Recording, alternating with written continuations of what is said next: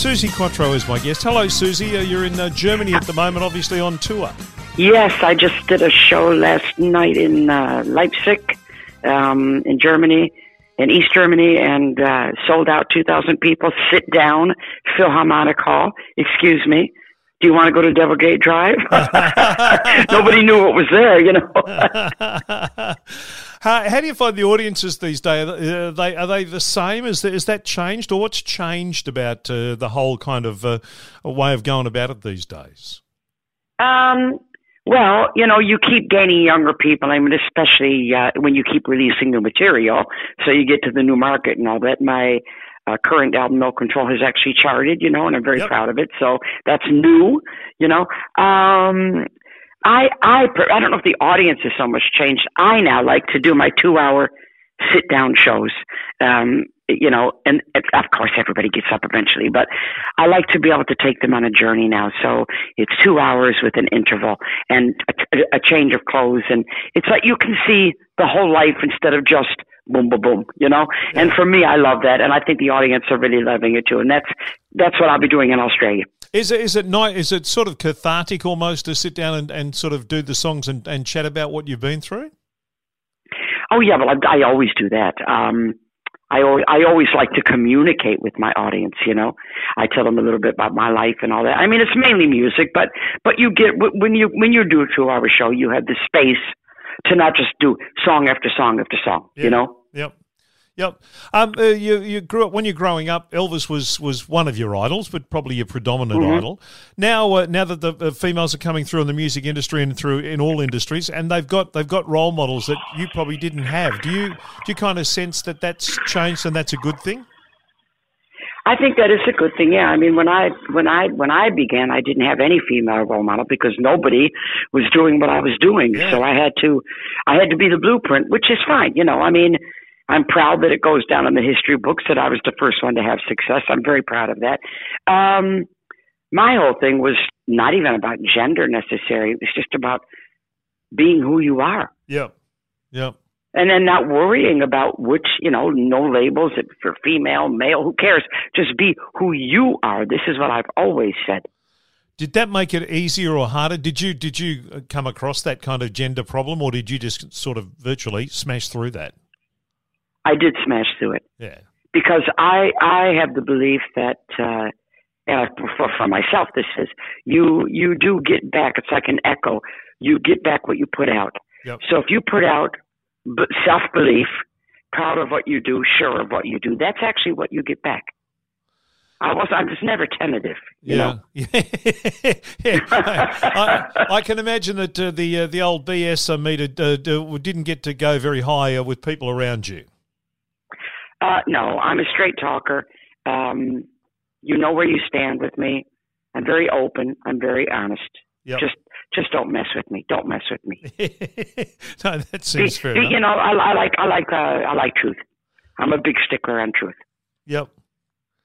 And so in an industry that isn't built around a lot of truth, it's built around a lot of people patting each other on the back and telling them how good they are sometimes, and not the This truth. is why when I made the documentary, Suzi Q, I don't know if you've seen it yet, but it's just getting just superb reviews everywhere because it goes beyond the documentary. It's the story, warts and all. And I said to the director, even if I cringe at some parts, you know, or uncomfortable or cry, whatever, if it's the truth, I want it in the thing because it's my story. Yep.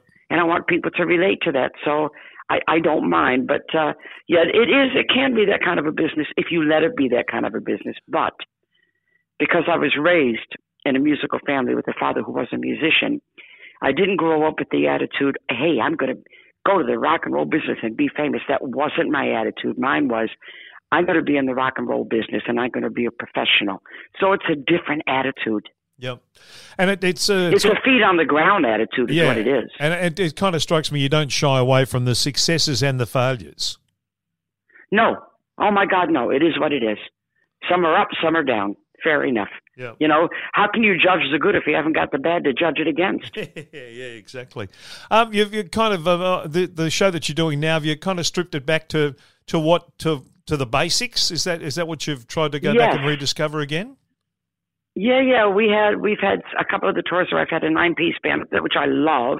But this one, I just thought, let's just go back to what everybody signed up for. The original, it's 4 pieces. It's 2 guitars, bass, drums, piano. So it's a 5-piece band, including me. And it is back to the basics. And I think people will love that because that's what they bought in the first place.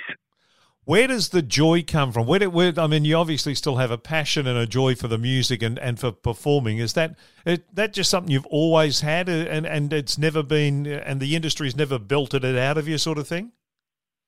No, I loved performing since a child, I should say.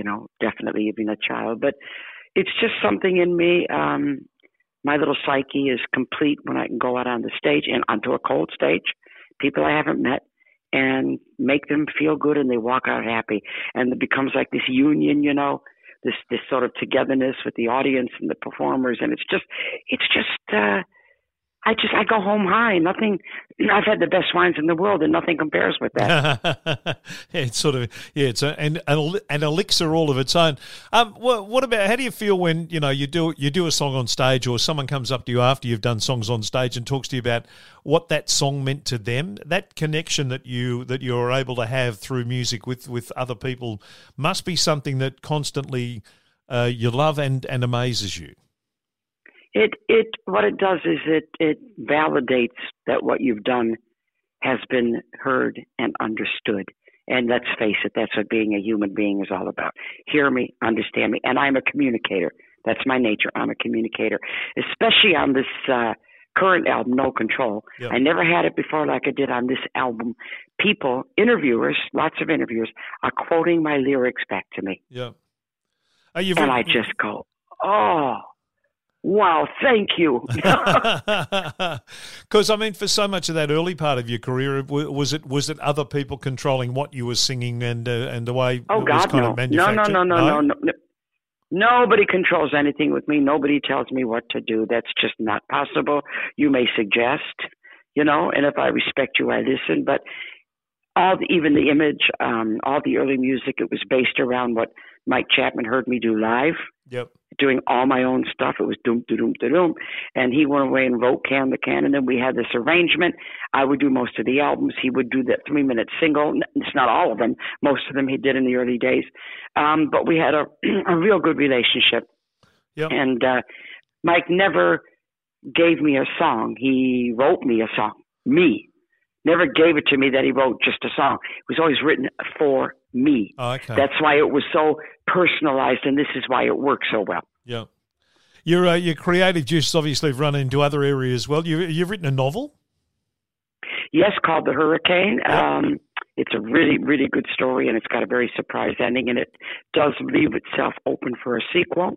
I'm a published poet through my eyes. I'm very proud of that. Oh, I'm very proud of that, because I've been doing that since I've been a little girl, and that is a real raw, emotional book. I've done musicals. I've acted, of course, in TV, Happy Days, of course. I've been a DJ since 1999. I've done basically everything in this business, the entertainment business, if you like. Yeah. That's what I've been lucky enough to do. So, and now the documentary, of course, Suzi Q, and we're now working on a script for a movie. So it's all good. It's all good. My bucket list is slowly being ticked off. I was going to say, what's on there? What is there something in the industry that you really want to do that you haven't done yet? Well, I had the documentary on that list. That's now been ticked off, and now I have the movie on the list. So that's the next tick. And I wanted to ask you about working with Andy Scott and Don Powell, who obviously, for people who grew up listening to their music at the same time as they were listening to your music, the collaboration of you three is something pretty special too.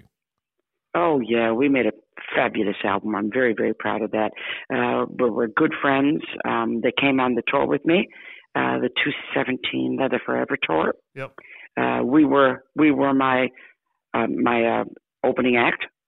So I was on stage. Right. I was on the stage as a bass player singer, and then I went away and changed my clothes and came back out as me. So, but it was a great tour. It was a great album. We all, maybe we work together again. I don't know, but we're still good friends. You've had a terrific relationship with the Australian audiences, and we're going to see you here at the Palais Theatre on the 4th of November for a big show. You've had a great relationship and great success in Australia because the Australians just relate to you so easily.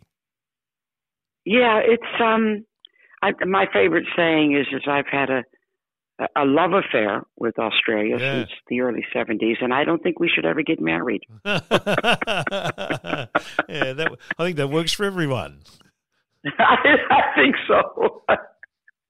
I wanted to ask you also about when people come to the show this time around, when they go to the Palais on the 4th of November, you don't shy away from your past. So you're doing all the hits? Oh, sure. Oh my God, yeah. I'm real audience aware, and I will always will give the audience what they want. So of course you get your favorite numbers. You'll get some from the new album. You'll get favorite album tracks along the way. Yeah. There's a few surprises, like there always is in my shows. I throw out a couple of things you don't expect, which is nice. I'll be talking to you, and.